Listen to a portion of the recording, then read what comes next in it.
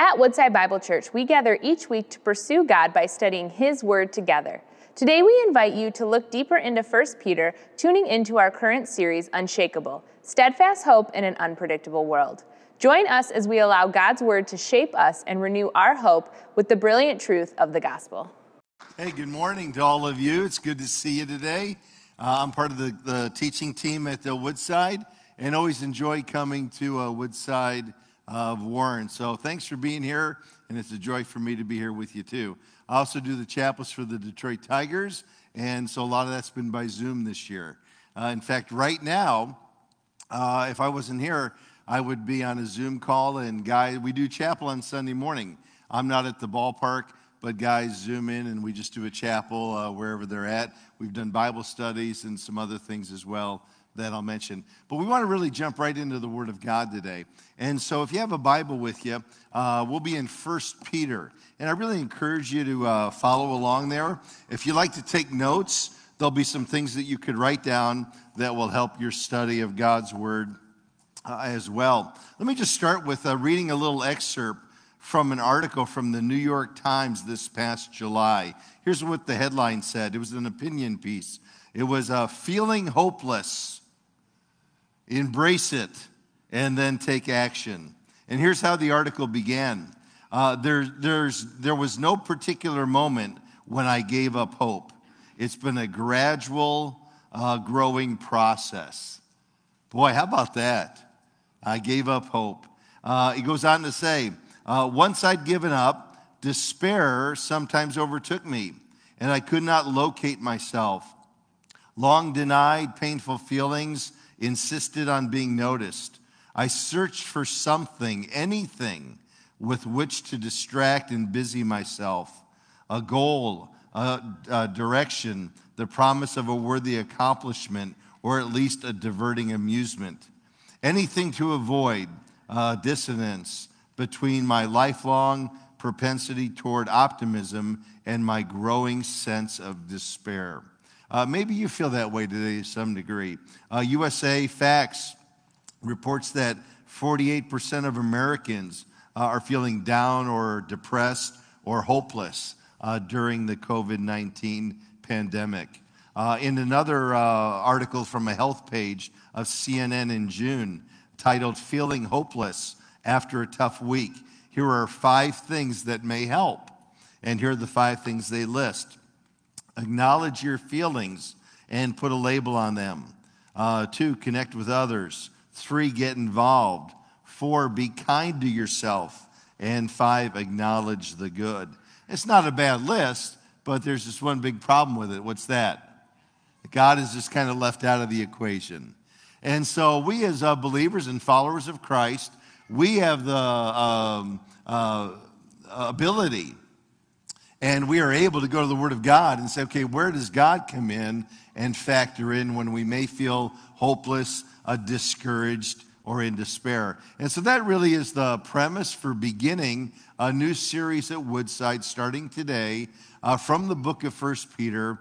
And the title of the series is Unshakable, Steadfast Hope in an Unpredictable World. And today we'll really see while many feel hopeless, and if you feel that way, boy, join the club.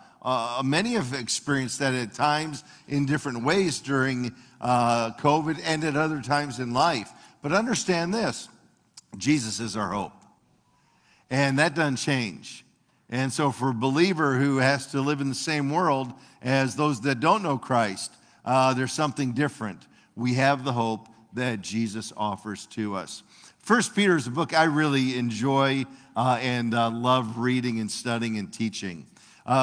Peter wrote this letter in 64 AD, so about 30 years after the resurrection and ascension of Christ back to heaven. Peter's in Rome, 64 AD. He writes this letter to churches that are in present-day Turkey and believers up there. So it's a letter that will be taken to a group of people that we don't know how we knew them, but it's going to go to them, and it's going to help them have what we need today, have hope in tough times. And so that's the setting of the letter. The theme of the letter you could put this way, and we'll actually look at this verse here in a moment, but the theme of the letter could be stated this way: stability in God's grace. So having stability in life. Now, I kind of chuckle at that because Peter wrote this. And for at least a good part of his life, this guy was anything but what? Stable. Isn't that something? Yet God used him to teach us about living stable lives in Christ, and because of God's grace. If you have your Bible, look at the very last chapter of the book. And I love it when books in the Bible do this. But in the very last chapter of the book, Peter tells us exactly why he wrote this letter. He gives the purpose statement for it.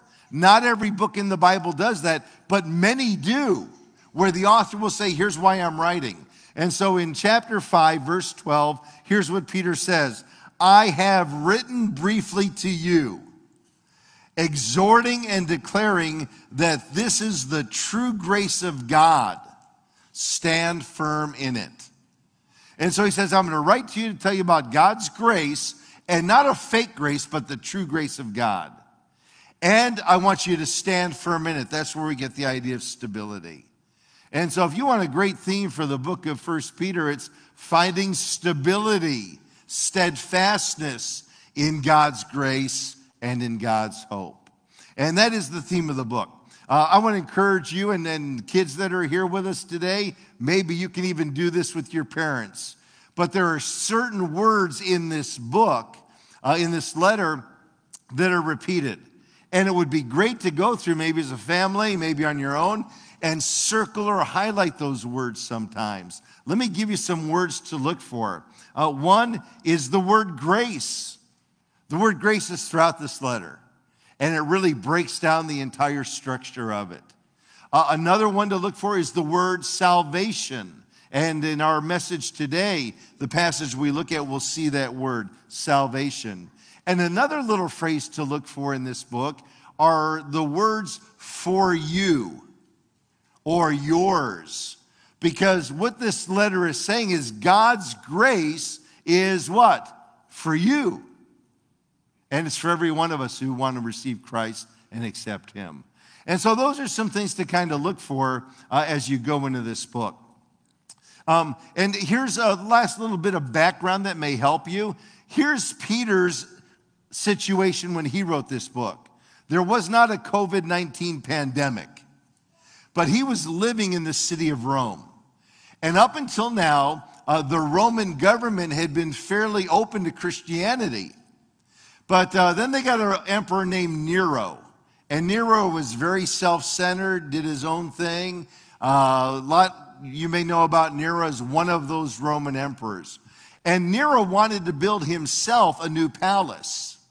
And the best piece of land in Rome to build his new palace was on a plot of land that was already occupied with homes and businesses. And so you know what Nero did? This is according to tradition, history. Nero set that area of the city of Rome on fire. He said, I'll just burn those buildings out, and then I'll take the land. And the fire got out of hand. And way more of Rome burned than Nero intended. And many people died. Many people were displaced. Many people were isolated, alone. And Nero now needed a scapegoat. So guess who he picked? He blamed the fire on the Christians. You know why? What did the Christians talk about happening one day at the end of the world? The world would be destroyed by what? Fire. And Peter even writes about this in his 2 letters. And so he pinned it on the Christians. You ever heard the phrase, Nero fiddled while Rome burned? Anyone ever heard that phrase? That's what it's talking about. Nero just kind of did his own thing, let Rome burn, and blamed it on the Christians. And that was really the start of a lot of persecution toward Peter and the other Christians in Rome at that time. So you talk about being hopeless. Now they're trying to kill me. Now they want to imprison me. Now they want me to leave. And he writes this letter about, even in those times, God's grace is there for you. And so that's the setup and the premise of the book. Look with me in chapter 1. And we're going to just jump right in. There are 3 points you'll see there in your outline. But it says this: Peter, an apostle of Jesus Christ, to those who are elect exiles. Note those 2 words. They're almost different. Boy, you've been chosen by God, but you're living in exile. You talk about a high and a low. Man, God cares about me. God knows me, yet I am isolated and alone. You know what? That is part of life, isn't it, in this world? It's kind of a roller coaster sometimes. Man, I'm on a high, and now I'm on a low, and I'm being challenged in my walk in faith in Christ. It goes on to say, of the dispersion of Pontus, Galatia, Cappadocia, Asia, and Bithynia. And those are the 5 regions of Turkey that this letter will go to. According to the foreknowledge of God, and understand this, the foreknowledge speaks of God's all-knowing power. There's not a thing you're going through that God does not know about. Not a thing.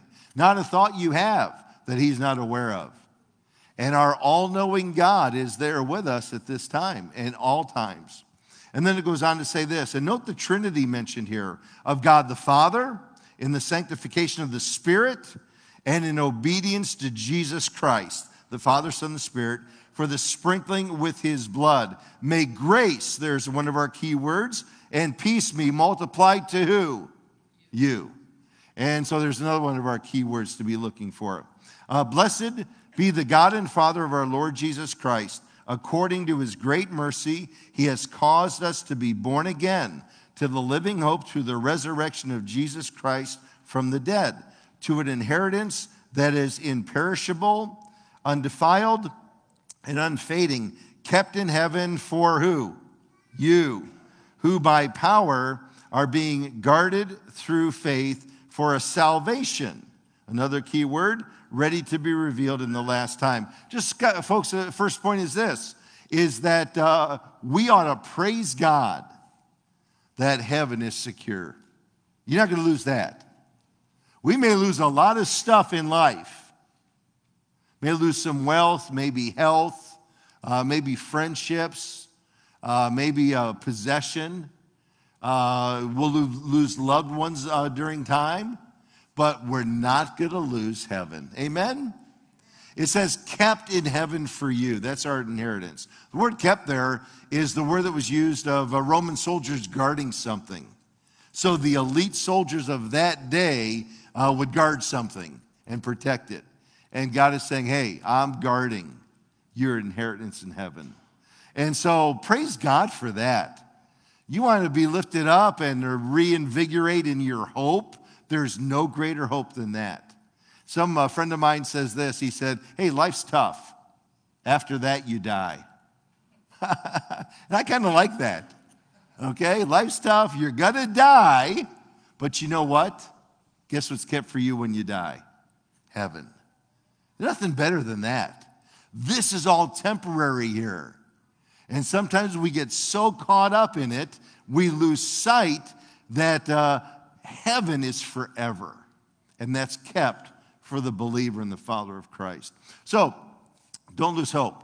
Praise God. Heaven is secure. Here's the second lesson we learn in the next portion of Scripture here. It says, verses 6 through 9. We're going to see here that even in our suffering, it reveals our faith, and we ought to be praising God. Let me read these verses beginning at verse 6. In this you rejoice, though now for a little while, if necessary, you have been grieved by various trials. And so everything that we're going through, civil unrest, a COVID-19, uncertainty and animosity in politics, all of it, and whatever you personally may be going through, you know what God says? The various trials, all sorts of kinds, are going to come. But you know what? You can praise God even through those, because it is something that builds our faith in God and what he has said. More precious than gold that perishes, though it be tested by fire, may be found to result in praise. I didn't make it up. In the midst of suffering, We ought to be praising God, even through the trials. Glory and honor at the revelation of Christ. One day we'll celebrate these trials in heaven. Though you have not seen him, you love him. Though you do not now see him, you believe in him and rejoice with joy that is inexpressible and filled with glory, obtaining the outcome of your faith, the salvation of your souls. And so, folks, let's remember, this is temporary here, this suffering. But even through it, we praise God. I want to show you a video clip. Hopefully it'll be an encouragement to you today. I mentioned some of the things we've done with the Tigers. So we do an annual outreach. Many of you have been to it, called Home Plate at the ballpark. You come to a game early, players come out and share their faith, and then stay for the game. And we had it all scheduled for June this year, and of course, no fans at the ballpark this year, and they weren't even playing games in June. So about a week and a half ago, we had prepared for it. We actually did a virtual Home Plate, and you can go watch it. The website is Home Plate Detroit, homeplatedetroit.org. There's a button there. You click on it, you'll be taken to the YouTube video. And 8 of the Detroit Tigers talk about their career and their faith in sports. Frank Tanana gives the gospel. And a good friend of mine, Matt Hammett, a former lead singer for Sanctus Real, and now is his own music, Christian artist. Matt sang some songs. And the first song he did was with him and his son, Bowen. You talk about suffering. Bowen nearly died at birth. And Bowen's been through a lot of heart operations and different things. And they wrote this song called Heart Strong. So I just want to play it for you. He did this. Hey, what's up, everybody? I'm Matt Hammett. This is my son, Bowen. He is 10 years old. And last summer, Bowen had his 3rd major open heart surgery. And one of his dreams was to record and write his own album. And that's what we did. We recorded an album for Bowen, and now you can get it anywhere you stream music on Spotify. It's just under Bowen Hammett. So we're going to kick it off with one of his songs, and I'm excited to sing for the Tigers and the fans today. Bowen, are you excited? Yes. All right, let's kick it off with Heart Strong. Here we go. 2, 3, 4. When you're afraid of what's in front of you, when you're worried about what could happen to you, I want you to know I've been there too. I wear a scar on my heart like a superhero. When you walk through the dark, no, you're not alone. I want you to know we'll make it through. Heart strong, pressing on. I'll stand brave, no matter what comes my way. No matter what comes along, I'm gonna live heart strong. I won't quit, I won't break. I have faith, no matter what comes my way. No matter what comes along, I'm gonna live heart strong. When you feel like you can't get over your doubt, I know you're down, but you're not out. Just sing it with me now. Hey, heart strong, pressing on. I'll stand brave, no matter what comes my way. No matter what comes along, I'm gonna live heart strong. I won't quit, I won't break. I have faith, no matter what comes my way. No matter what comes along, I'm gonna live heart strong. Gonna live heart strong. Gonna live heart strong. Gonna live heart strong. Gonna live heart strong. Gonna live heart strong. Gonna live heart strong. Gonna live heart strong. Heart strong, pressing on. I stand brave, no matter what comes my way. No matter what comes along, I'm gonna live heart strong. I won't quit, I won't break. I have faith, no matter what comes my way. No matter what comes along, I'm gonna live heart strong. Good job, buddy. Go Tigers. Isn't that good? And that's what Peter's saying. Live heart strong. No matter what comes your way, live heart strong because of God's grace if you know Christ as your Savior. I really encourage you to check out, I think if you Google Bowen's Heart, I think he's got his own website, and there actually is a rendition of that song with a bunch of kids who have been through heart surgery. And so you kids really might enjoy watching that, as your parents might as well. And so check out Bowen's Heart, or Google Matt and Bowen Hammett. Hey, last point, and then our time's up. Here in chapter 1, 1 Peter, verses 10 through 12, he talks about praising God because of heaven. We saw that. Praising God through trials, and praising God for our salvation that we enjoy even right now, not just one day in heaven. Salvation is a present day experience for the believer. We live differently. If anyone is in Christ, he is a new what? Creation. And so praise God for that. Here's what it says in verse 10. Concerning this salvation, there's one of our key words. The prophets who prophesies about the grace, another key word, that was to be yours. God's grace is for you. Searched and inquired carefully, inquiring what person or time the Spirit of Christ in them was indicating when he predicted the sufferings of Christ and the subsequent glories. That's speaking of the crucifixion and the resurrection. It was revealed to them that they were not serving not themselves, but serving you in the things that have now been announced to you through those who preach the good news to you. And several times there, this is for you. By the Holy Spirit sent from heaven, things to which angels long to look into. And we learn here that salvation is present day. It's not just about heaven one day, it's about right now. And two things he points out and kind of alludes to throughout Scripture, this is true, is one, is that Jesus gives us our identity. He's the one who defines us. The world doesn't define us. COVID-19 doesn't define us. Christ defines who we are, what we have, and how we should live. And then the other part of that that's true is he gives meaning to life.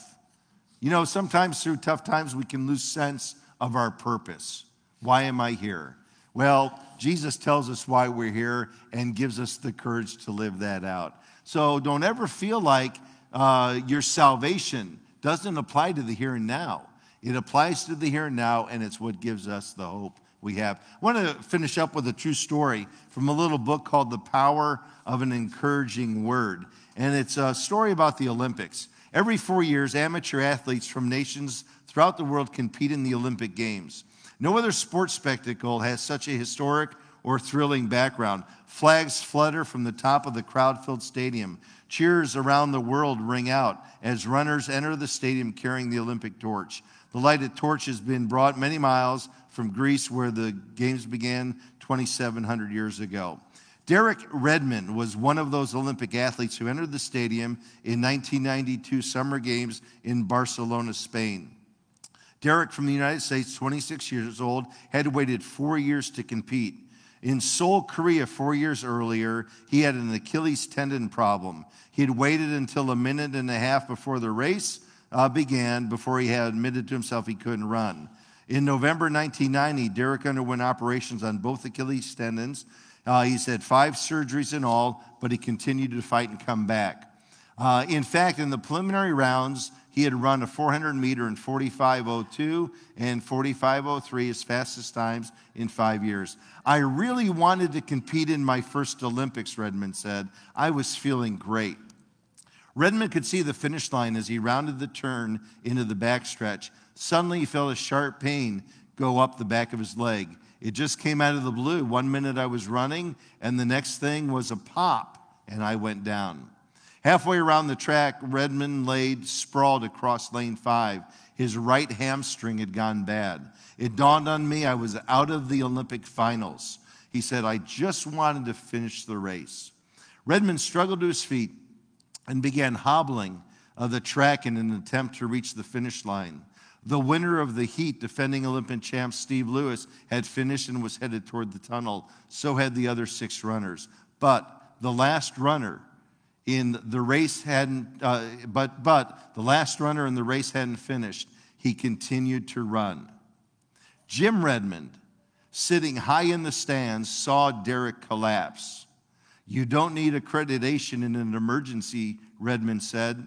So Redmond, a 49-year-old machine shop owner, ran down the steps and onto the track to his son. Now, the Olympic Games have the security of thousands of policemen and metal detectors, but no venue is safe when a father sees his son's dreams drifting away, as Jim Redmond had. I had to get to him. The crowd, realizing that Derek Redmond was not going to quit, but rather he was running the race of his life, suddenly stood and honored him with cheers. At the final turn, Jim Redmond caught up to his son, put his arm around him.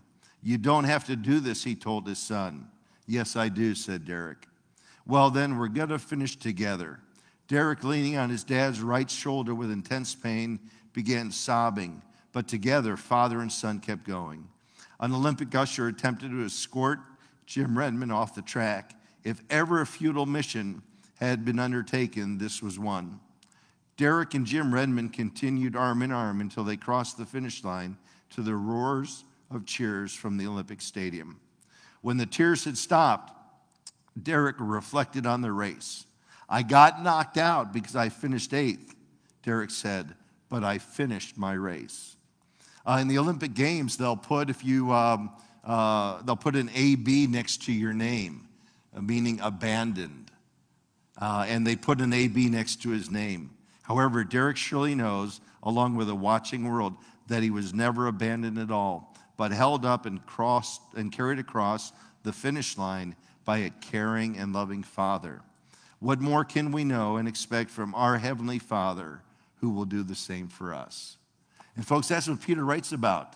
It's a race, and there's going to be tough times, but God says, I'm here to give you the hope you need.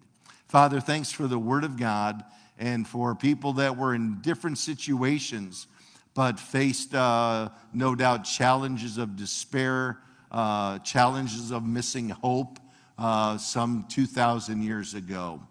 And we thank you that the eternal Word of God is here for us to encourage us just as it encouraged them. And so I pray, Father, that we might find our stability in life through the grace of God that gives us hope. In Jesus' name we pray, amen. Thank you for joining us as we study God's Word together. We would love to hear how God is moving in your heart and get you connected into the Woodside Bible Church family. Head to woodsidebible.org/connect to introduce yourself to us today.